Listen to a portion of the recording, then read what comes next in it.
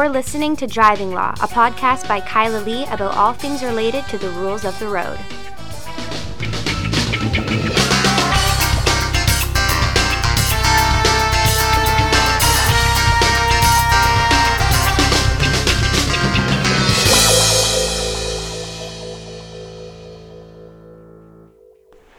Hello, and welcome to another episode of Driving Law. I'm Kyla Lee, and with me is my sometimes co-host, Paul Doroshenko.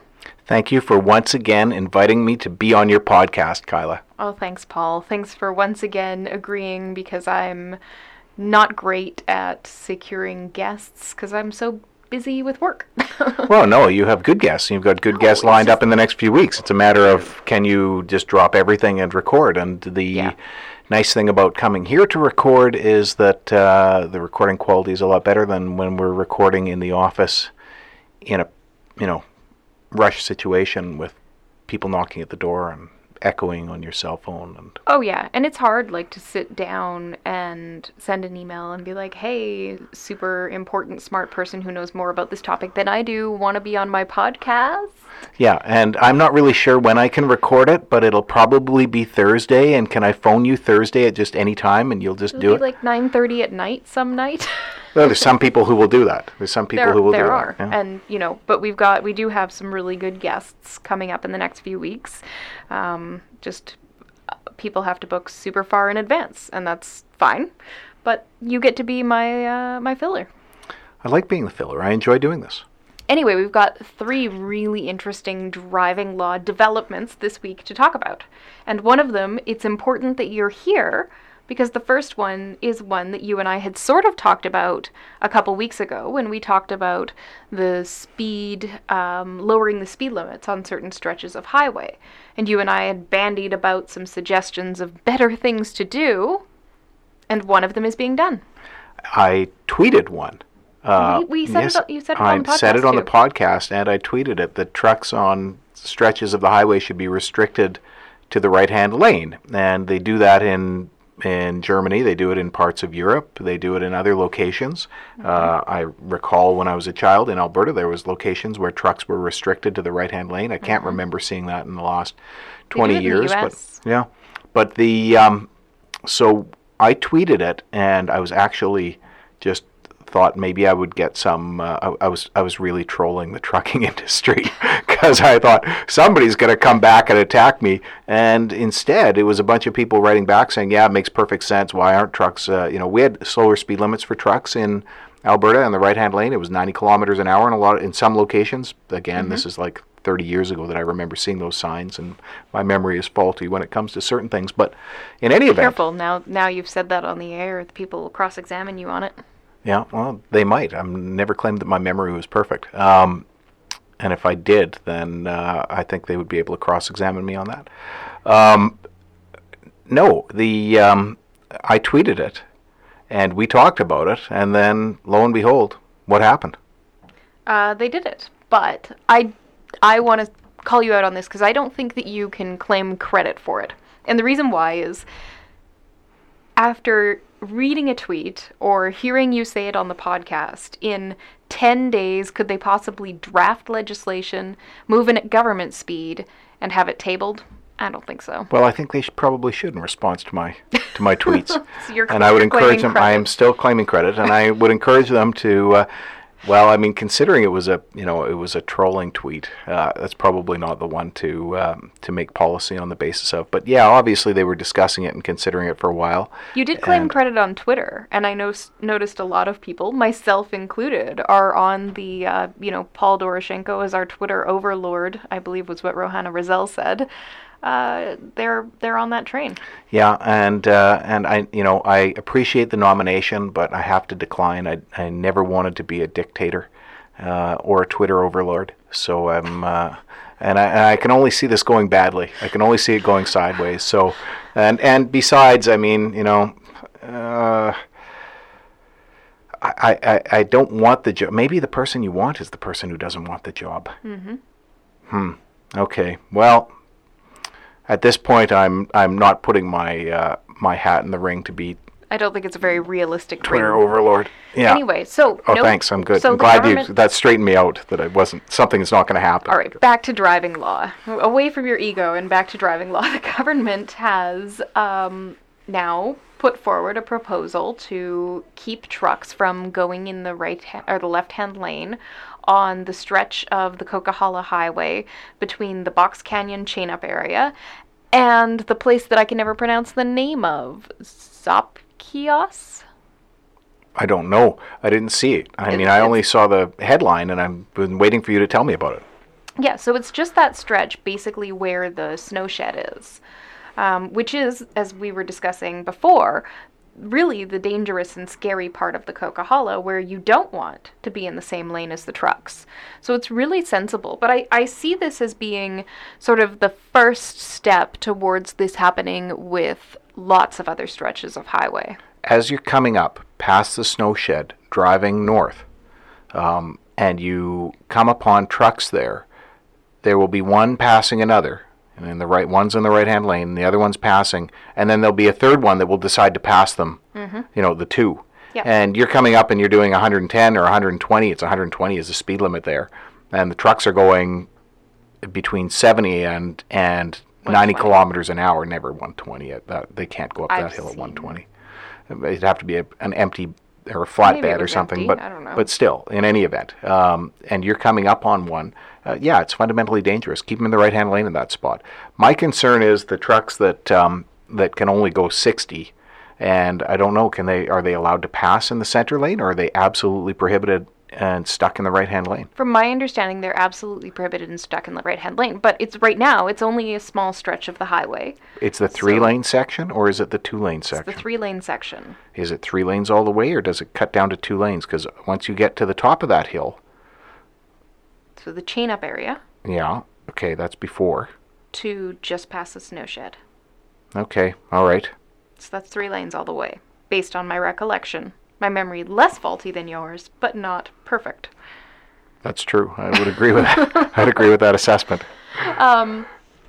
But no, it's a small area, so, if you get stuck behind the dude who's going 60, then, wait it out. You're a professional truck driver. You're used to long periods of time behind the wheel and long periods of time in solitude, so certainly you can withstand 20 minutes of 60 kilometers an hour. It's not going to be 20 minutes. It's Well, going to be 5 exactly. minutes. Then fine. They have nothing Okay, to so complain about. you're in the suck it up category. I am in the suck it up category, and so is the president of the Trucking Association. Oh, really? Yes, I was listening Oh, to... really? Oh, really? Yeah, really. I was listening to an interview, and they are fully in support of this. Oh, well, that's interesting. I guess I'm glad for that. So your attempt at trolling the Trucking Association would have failed, because it turns out they like the idea. Well, it's interesting because the trucking industry are probably best so long as it's a level playing field. And if everybody's playing by the rules, then everybody, there's no competitive advantage aside from, you making smart choices as a business person. So if everybody's abiding by the rules, it's probably the same level playing field, and so why not? If everybody's, if trucks were limited to 90 kilometers an hour at nighttime or something like that, and all of them were limited to that, fair enough. What they've said in response to this has been that the biggest problem is that you get these trucks that end up spinning out or going off the road or causing an accident, and it actually disrupts all of the traffic for all of the other truckers. So putting all trucks in the position where they're not going to cause an accident or be least likely to cause an accident is better for everybody overall. I'd be curious at the stats of how many trucks there are and how many accidents or disruptions are caused by trucks. They did look at this, and this is one of the reasons why they put this into the legislation, was because they looked at who was causing the accidents there, and they found that it was primarily trucks, and it was primarily trucks who were not in the right-hand lane.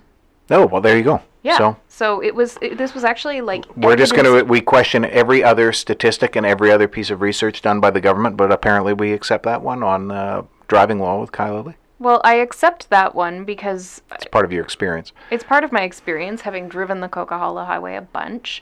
My experience reading news stories about accidents on the Coquihalla, because I'm paying attention because I have to drive it a bunch. And it's also an example where the government is able to point to evidence to support their policy. And it's evidence that makes sense, not like we raise the speed limits and there are more accidents and we're discounting all other possible explanations for them. Well, you are always good at crafting a good argument to support one side or the other, and you've done it once again. Evidence-based policy, it's not exactly a... I'm just thinking of my experiences, and a significant, like wintertime is the problem I found mostly with trucks. In summertime, I think the speeds they're traveling at is a little bit too fast and unsafe. Going up the hills, obviously, it's slow, and then going down the hills, I see them barreling down the hills, and then, those hills they can go barreling down. It's the long hills where your brakes are going to burn out, or you're going to end up, shooting off into the ditch where they're a little bit more careful. But there's been many occasions over the years where I've been on an interior highway, not just the Coquihalla, where the problem has been improperly equipped trucks or trucks not capable of negotiating the conditions of the roads. Improperly equipped trucks, we haven't talked about this much on the podcast, but maybe it's a good time for a short discussion about it. I'll take you by surprise here. But, we do a lot of traffic ticket defense, and one thing that I see a lot of is tickets from CVSC officers for trucks that don't have the proper equipment, are not in good condition, are overloaded on various axles and not loaded on other axles, and logbook violations, whatever. But doing something funky at the scales. Yeah, a lot of unsafe commercial vehicle behavior. And I, as a driver, it frightens me that there is so much of that out there, and very little in the way of prosecution of it. I was driving through New Westminster the other day. I was going from Richmond to Port Coquitlam, and it directed me right through town because the road was closed, and they had a big truck check set up going both directions right in front of the City Hall in New Westminster. And I was amazed how many tow trucks were there, and how many trucks were about to get hauled away. And every truck driver who saw that thing, that stop, that inspection station they'd set up impromptu, had terror on their face. Yeah. And it makes me think that it's not necessarily an issue of always trucks with bad brakes or what have you. I think sometimes they are overly scrutinizing them. But I see them issuing all sorts of violations. I see them issuing all sorts of tickets. You would think that, bearing in mind, the fact that we're out there defending these, that we would have more of them coming to us.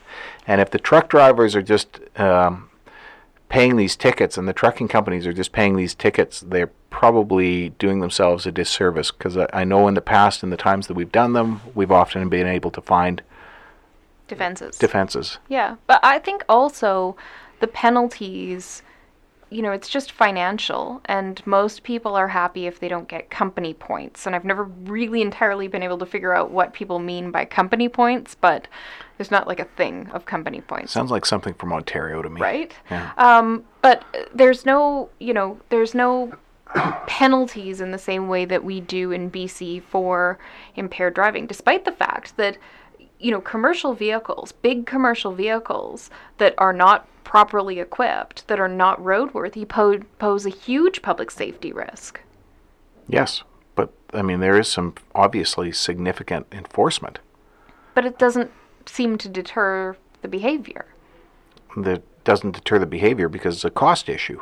Every one of those companies is operating on tight margins. They're trying to make a profit and survive. Maintaining their trucks and labor are the two most expensive things. So logbook violations for people driving too long, and trucks that are not, on the condition that they should be in, are there two things that are going to fall through the cracks. They're just trying to survive. It's business people trying to survive. I get that. I just think that if the province is going to say, oh, for impaired drivers, we're going to increase the penalties to try and keep people from making the decision to get behind the wheel drunk in the first place, why are they not doing the same thing for something else that's clearly a huge public safety risk and is an ongoing problem? I don't know, and I don't know that I'm equipped to answer the question. Again, this is the thing, you get these tickets and you're the one who's defended them in the past. I've never got really far into them to know, and we should really get somebody from the trucking industry on your podcast to talk about this, because it's I'm sure they're going to have a very a much better informed opinion about this than you or I do. Probably. Anyway, the next thing I wanted to talk to you about, speaking of impaired driving, do you remember back in the summer when people were talking about C-46 and there were a bunch of jokes about impaired canoeing? Yes, I do recall that, and there was a discussion about it, and somebody called me about it, and I refused, like a media person called me about it, and I kind of turn the interview down because you're like, that's stupid, it never happens? No, I turned the interview down because I didn't think that I was equipped enough. Well, actually, I broke my canoe. You broke your canoe and you were sad. I broke the seat in the canoe, and I planned on fixing it all summer long. I broke it maybe last year. I don't know. Did you break it while you were impaired? No, I broke it. Well, no. I was at the front of the canoe, not the back of the canoe. But does where you sit in a canoe make? Well, that's the thing. I'm thinking if you're sitting in the back, you're sort of the driver. You're choosing the direction more than the front. But in any event, I broke my canoe, and I didn't want to talk canoes. I was feeling bad about the fact that I hadn't repaired my canoe, and they called me about this canoe thing, and I said, no, I don't know. I'm not really equipped to talk about this today. Just like the trucks, and I'm not, I don't want to talk about that. I'm just declining interviews. I did not know that Paul Doroshenko declined an interview. You're always joking that don't get between Paul and a camera. It's the most dangerous place. That's complete bullshit. You're the one who created that rumor and legend, and you're the one who keeps it going. It's not true. It's true. The point I was making is that despite the fact that there's a lot of joking about impaired canoeing and that's how Canadians drink and drive, and I can't believe that in Canada you could get charged for canoeing while intoxicated. There's never actually been a case that's been taken to trial where the section of impaired operation of a vessel has been interpreted to determine whether or not it includes a canoe from a judicial interpretation standpoint. I don't see why it ever would be, because why the hell would anybody ever charge somebody with paddling a canoe while impaired? Well, why would anybody charge somebody with paddling a canoe while impaired? I agree with you. But paddling a canoe while impaired and capsizing the canoe while impaired and killing somebody in the process kind of maybe answers your question. Why would you charge somebody? I still don't, you could be in your backyard and you could jump on the picnic table while impaired, and somebody's sitting on the other side of the picnic table and the picnic table collapses and the other person dies. Criminal negligence causing death. Is it criminal? What's the criminal part? I don't know. Well, I mean, I really only know it in the driving law context. Yeah, well, there you go. So, but my point is, I don't see anything criminal in that. It's just an accident, and accidents happen. And just because somebody dies doesn't mean that it's always criminal. And I think it's ridiculous. I think if canoeing while impaired should be a $25 ticketable offense. Okay, well, you may be right, but probably not for that reason. So let me read you the definition of vessel. And interestingly, vessel is not found anywhere in the criminal code. So despite the fact that the criminal code refers to a vessel, the only definition of vessel that exists is in a different statute entirely. It's in the Canada Shipping Act, which you and I were looking at this summer around the canoeing while impaired time because we had a boating. Maybe that's why I didn't want to talk about it. Maybe. Yeah.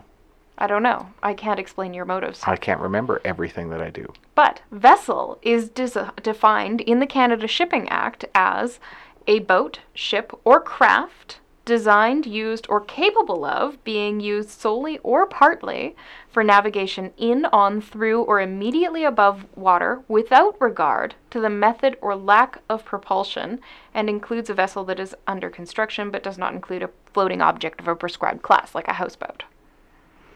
So if you were to adopt that definition from another piece of legislation, it's certainly going to fall under the criminal code provisions. Yeah. Yeah. But the question is, does the criminal code intend to import a definition from the Canada Shipping Act, or is that just merely an interpretive aid? I go with the interpretive aid because it's a criminal offense.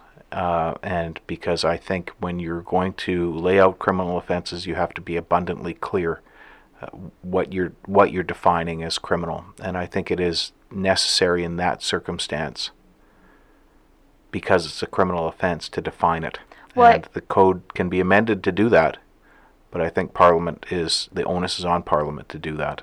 Yes. I think also this case is really interesting because ordinarily when you have an impaired driving case and you want it to be a test case for an interesting legal issue or a novel legal argument, you don't want to do it on a case with the highest stakes possible. You don't want to do it where somebody died, because there's always the, cloud of, somebody's been But in this killed case, here. it's the only time they would ever charge anybody, probably. It's the only time they would ever charge anybody, but also the fact that the stakes are so high supports your argument for the use of the Canada Shipping Act as merely an interpretive aid and not determinative of the vessel definition, because you don't want to import the definition from another statute to resolve ambiguity in the criminal code or uncertainty in the criminal code where there is the potential for life in prison. Because it's Section 7, and your right to life, liberty, and security of the person is engaged, even in the statutory interpretation stage. That's your argument? That's my argument. Once again, I find your arguments are quite compelling. I don't know if that's legally sound at all. I have no idea. Once again, I don't know if my arguments are legally sound. Two lawyers who don't know, not equipped to talk about this either. I think of all the times I've been canoeing, and I've almost always had open liquor in the canoe. I usually have a beer there between my legs, and if I don't have a beer then the moment I get up on land, I light that fire, roast some wieners, have 2 beers, and then get back in the canoe. Although I wouldn't say that I'm impaired. I don't know that I've ever been impaired in my ability to canoe. Think about that definition. And is it a different definition if it's a canoe? I mean, how what's your crash risk? In a canoe. If you're floating along in a canoe, does your crash risk go up? Well, show me the stats, and how impaired do you have to be? Well, it's a different standard of impairment, I think, in a car than it is in a canoe. No, but think about the definition and how broad that is. Boat, ship, or craft designed for floating on the water. Those big pool floaties that are like unicorns and giant donuts are crafts.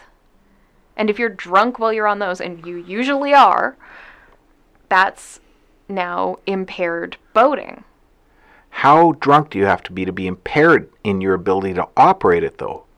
I mean, it doesn't require... That's the thing. It doesn't require... You have to be pretty drunk not to be able to paddle.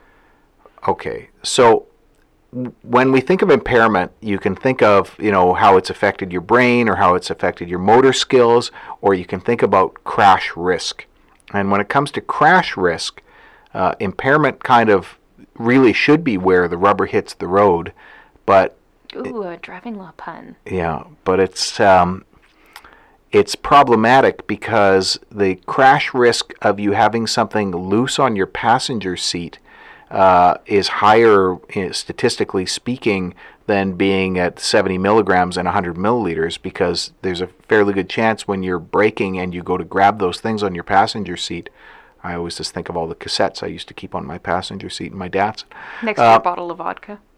No comment. But I would slam on the brakes because of an emergency braking situation. I'd be reaching to hold all those things on the seat. My dad, before seatbelts, used to be reaching over to grab us when we were kids. And you turn the wheel, and the crash risk is increased substantially when you have your purse on the passenger seat. And there is some research about it in the United States that it's something like 70 to 80 milligrams of alcohol in 100 milliliters is roughly the same as having your purse on your passenger seat. So now what is it when you're canoeing? I mean, what's your crash risk if you've been drinking and you're canoeing? I don't know. I have no statistics for that. Is impairment going to be the same impairment as in alcohol, where, slight to great, which is really not a good definition, especially when you think of the scientific definition of impairment is, some sort of significant marked influence. And here in Canada, the courts have said impairment slight to great, so it can be damn near anything, so long as you're slightly different because of alcohol. Is it going to be the same? That's not the scientific definition of impairment. That's not the scientific. That's our court's definition. But it's not different from the norm. It's like a lack of capacity compared to the norm. Because you can be different from the norm and be better, but that's not impairment. No, I know. I'm just saying the scientific definition of impairment is significantly different than the way the courts have interpreted impairment in your ability to operate a motor vehicle in Canadian law. Yes. Now, does that same standard of impairment apply to you if you're in a canoe? Oh, yes. Yeah, and it shouldn't. But it does, because the criminal code says, vessel, railway equipment, aircraft, and motor vehicle. But it's a much more complex task driving a car than it is, floating in a lake in a canoe. I don't know. I feel like I'm better equipped to safely operate a car than I am to safely operate a canoe, and that's totally sober. Give me 3 beers, and I'll be like, I can canoe all week. I can't even swim, though. So this would be a problem. That's your problem. Yeah. I'd be the one who died. If I ever need to get rid of you, now I know. Can't be prosecuted. Go canoeing.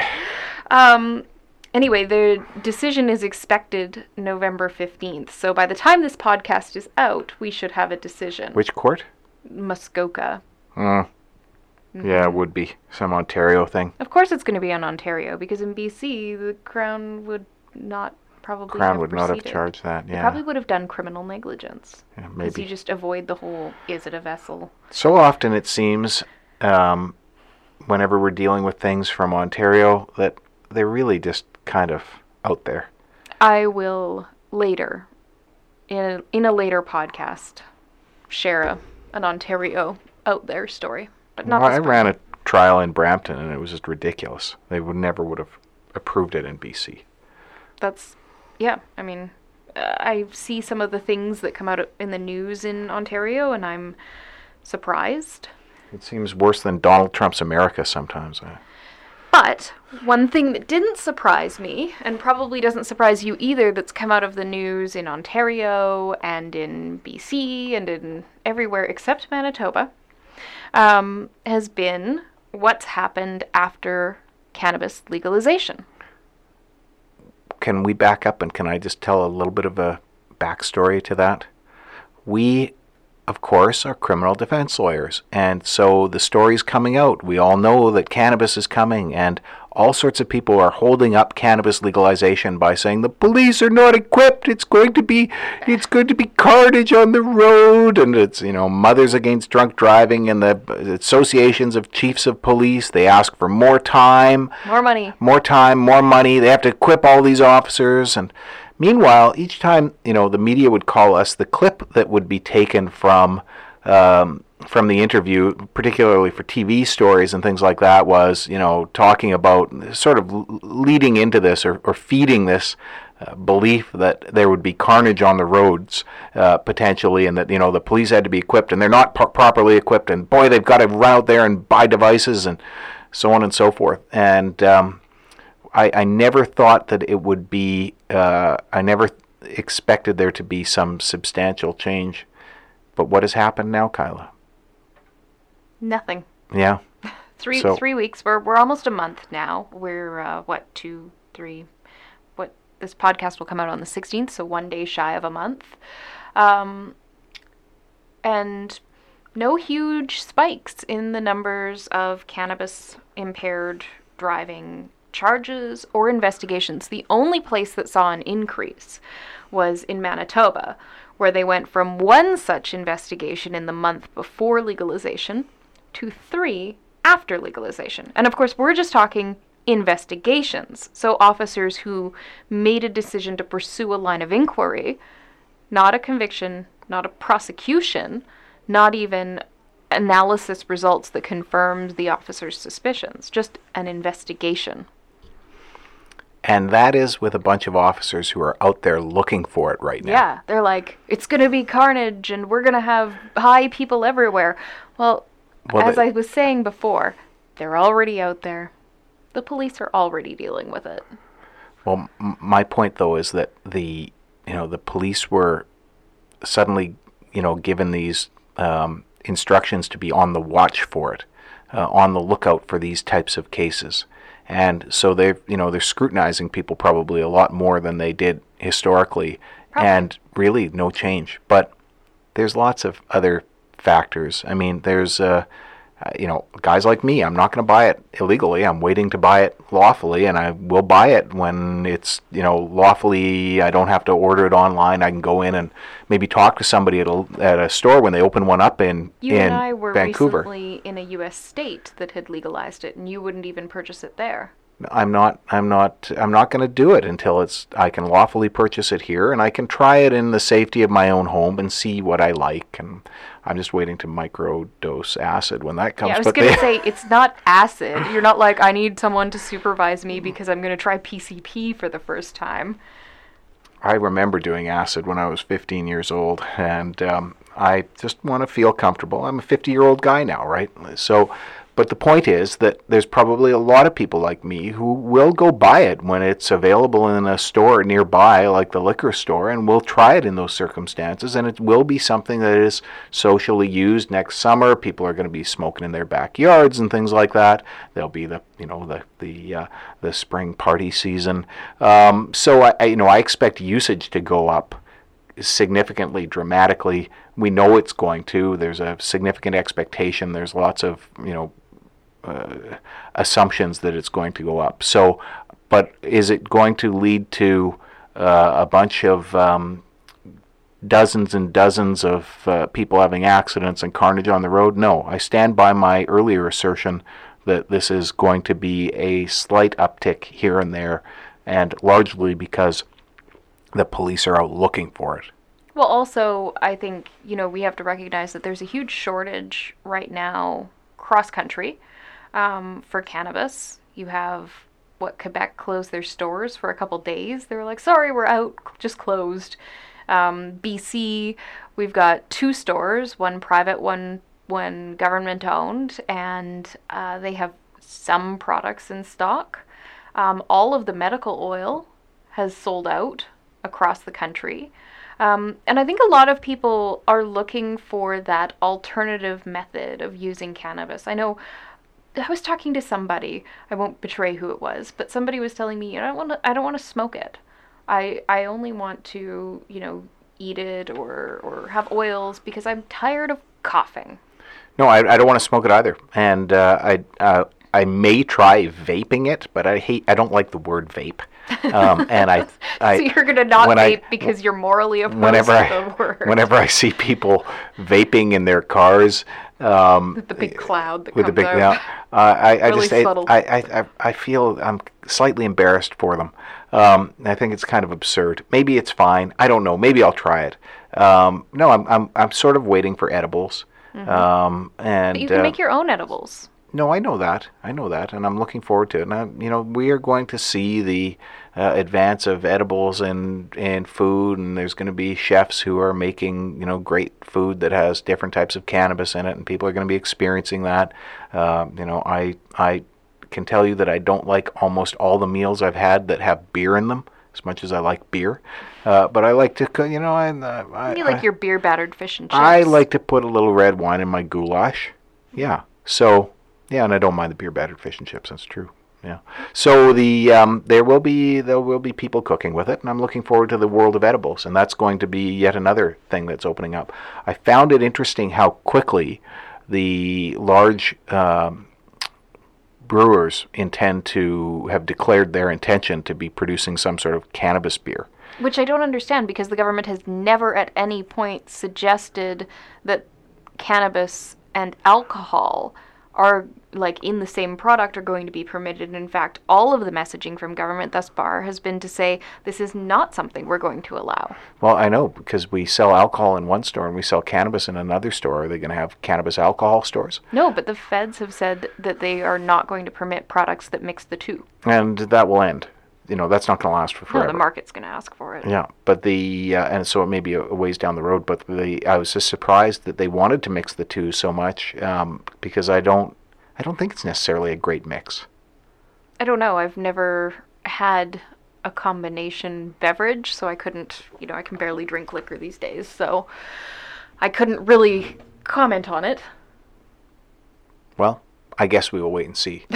Are we done our topics, or do we want to talk? Well, I wanted to talk a little more about some of the numbers that have come out after legalization, not just in relation to cannabis impaired driving, but just impaired driving generally, because those numbers are actually fascinating to me. So in British Columbia, in the weeks before legalization, so the BC Prosecution Service doesn't keep track of the difference between the types of impairment. So if you're charged with impaired driving, it's impaired driving in their stats. It's not differentiated between alcohol or drugs, and then by drugs, not what drug. Yeah. So it's hard to say, but prior to cannabis legalization, there were 43 impaired charges approved by Crown in BC. So that would be after all of the evidence has been gathered, prepared by the police, submitted to the prosecution, because in BC we have the prosecution approving charges, and them reviewing it, determining that it meets the charge approval standard of substantial likelihood of conviction, then approving the charge.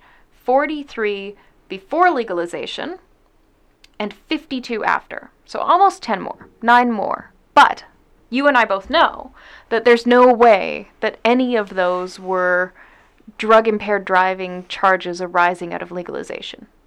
That's an impossibility. I agree. That is an impossibility. I don't know how they gathered those stats, because the time that it takes normally for a police officer to get their file in an impaired driving case in BC. Yeah, well, these are just the ones that the Crown has received the file and checked off and said, okay, approved. Yeah. So they're investigations that happened 3-4 months ago. Sometimes, yeah. So I can't see how any of that is connected. The other thing is, I think we will see a slight spike in impaired driving charges overall. Why? Because the police told us they were all, were receiving instructions to set up roadblocks. They were receiving instructions to make sure they had a big police presence as soon as legalization came out, to deter anybody, and to make sure people knew that that the police were going to be policing this. So they, officers told us, we've got supposed to do a roadblock tonight, or we were out last night, and so there was a greater emphasis for a couple of weeks there on impaired driving enforcement, and they probably got more people who are alcohol impaired drivers at that. So that's why you think there's been basically a 10% increase in the number of impaireds approved in BC in the span of a month. Well, that's the other issue. We don't know when it took place. Yeah. Were they a file from August that was approved? Was it a death from 18 months ago? Sure, but was it a file in August that was approved, November 5th? You can't say. A bunch of files approved suddenly October 20th because the Surrey detachment manages to send their liaison over to the Crown's office with a box of files. I mean, I don't think those statistics at this point probably anywhere in the country are going to be really realistically reflected. But I don't. Again, the police are already saying, this is not turned into carnage on the roads. Yeah, and since October 17th, Vancouver Police, so here in Vancouver, have only issued 18 tickets for the Cannabis Act violations. So open cannabis in the vehicle or something like yeah, that. or passengers smoking cannabis. It's basically been limited to the storage of cannabis in the vehicle, which if you are curious about, you can read my blog post, or passengers smoking cannabis. It's never seemingly been a driver smoking. It's always been passengers thinking they can do it. Driver smoking is a $500 fine plus victim fine surcharge, I think. Hashtag worth it. I'm just kidding. Oh, come on. Don't do it. No. That's assuming you're not impaired, right? That's just you smoking. But smoking will impair you pretty quickly. Yeah, very quickly, after 10 minutes. The passengers smoking, I don't know, that's I think $200 or something, plus the victim fine surcharge. And your passengers can eat. Your passengers are allowed to eat. Yeah, it's only smoking it's not or prohibited. vaping. In fact, none of the legislation refers to consumption in methods other than smoking or vaping. Oh no, it does for the driver. No, it doesn't. It does for the driver. It says consuming alcohol, consuming cannabis. But for the passengers, it doesn't cover it. It's only smoking or vaping. You check. I'm checking as I we don't know speak. if I read that on your blog or if it was something that I researched because I started looking into this because we've got a couple of these tickets now. But I know as a driver, you are exempt from holding responsible your passengers if they are consuming edibles, but you are responsible as a driver if your passengers are smoking or vaping. And so I noticed that and I thought, okay, well, they did their best to think that one through. And you should definitely not do any of that if you have someone under 16 in your vehicle, because there's also Motor Vehicle Act provisions for smoking or vaping anything with someone under 16 in your vehicle. So be very careful. Well, it's a separate thing. It's a higher fine, I think. You have to go to the regulations. Oh, no, you are right. You are right. It's a person must not consume while operating, and then a person must not operate if they know that another person is smoking or vaping. So theoretically, you could chow down on edibles while somebody's driving you around. Yeah, exactly. Your passengers The can eat only edibles, but problem you I think have the with reason that- for that is obviously as a driver, you're going to know if they're smoking. Yeah. But you're not necessarily going to know what's in that cookie they're eating. But you do have a problem with that in the sense that if your passenger has an edible and you're driving, it's not packaged and it's not stored out of reach of the driver or the passengers. So the possession rules would prohibit that. Well, there's that one offense in there that governs any violation of the act. So it goes on, not just dealing with the driving aspects. It's any violation of the act. So any violation of the act, I think, is $500 or $200. I can't remember, but I mean, don't let your passenger do it. You're better off to just wait. No, but you don't know if your passenger's sitting in the back seat and you're driving up to Whistler and your passenger's decided to eat a cookie. Yeah, I'm not going to ask him, hey, is there cannabis in that Can cookie? I test that cookie? I've got to just give me a little bit so I can test it to see whether or not there's cannabis The in way there. you should ask it is, That's how my cannabis tell guy, me there's cannabis no driver cannabis speaks. in that cookie, please. Oh, wait, yeah. Don't speak like Cannabis Paul. Hey, buddy. That's the Any worst. cannabis in that cookie? That's so discriminatory. Actually, I was just trying to sound like somebody from Ontario. I think that cannabis users probably now are like you could characterize them as people who are subject to protections against discrimination. Oh, bullshit. No, but you have a comparator group of non-cannabis users. So what? That's like I'm a drinker, so just because there's other people who don't drink, I'm discriminated against? Yeah, what if you were denied an employment opportunity because you're not a teetotaler? I think they could deny me an employment opportunity in those circumstances. For a non-safety conscious job? I wouldn't tell them. I'd never admit it. It's all on the podcast, No, Paul. I'd never It's admit too it. late. It's okay. I don't drink at work. I never drink much. I can attest to, I've known you, almost 10 years now, and I've seen you drunk, like, a couple times. Yeah, and again, I never drink at work, and I usually only drink when I'm home or, Like a social event. social event, yeah. And the only times I did get more than, was like the Christmas party or something Yeah, I was like going that to where I say, was I'm taking a remembering taxi. some Christmas parties, but they're pretty fuzzy. Last year's Christmas party, I drank, And I tested myself, and at the end of the night, I was like at 20 milligrams. I drove home. Yeah. Last year's Christmas party, I beat you, don't forget, in the mulled wine competition. And I didn't drink any. Yeah. I still wore the lampshade, though, so that's the important thing. All right.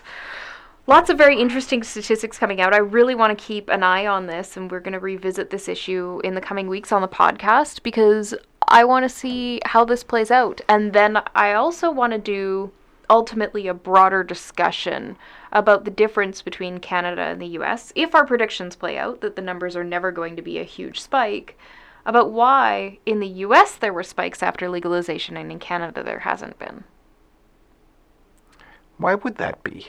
Well, this is the thing. I have some theories, but I want to wait for the numbers so I can... So now you don't want to discuss the man charged for using a mobility scooter to tow a boat down a highway in Australia? I know so little about Australian, towing laws, although I can't imagine that that was very safe.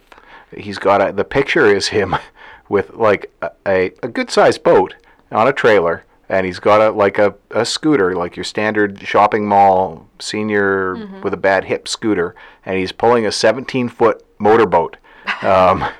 This is somewhere in Australia. This is why we need the Commercial Vehicle Safety Enforcement Police. Well, apparently he's charged for some equivalent of driving while prohibited and driving a unregistered trailer on the road, uninsured vehicle. So he was probably prohibited from driving, and he had to get his boat somewhere. Maybe there's a big storm coming. Well, so I think he's got a necessity defense. What I will say about that is that people find, as you know, a lot of very creative solutions to their driving problems. If you have a creative solution to your driving problem, run it by a lawyer first. Don't phone ICBC. Don't phone the RCMP.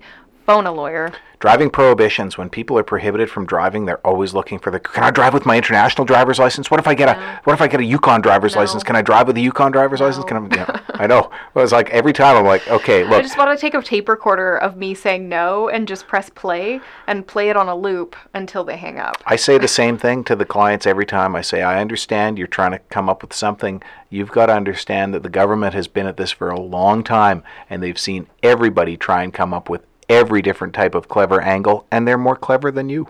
Yeah.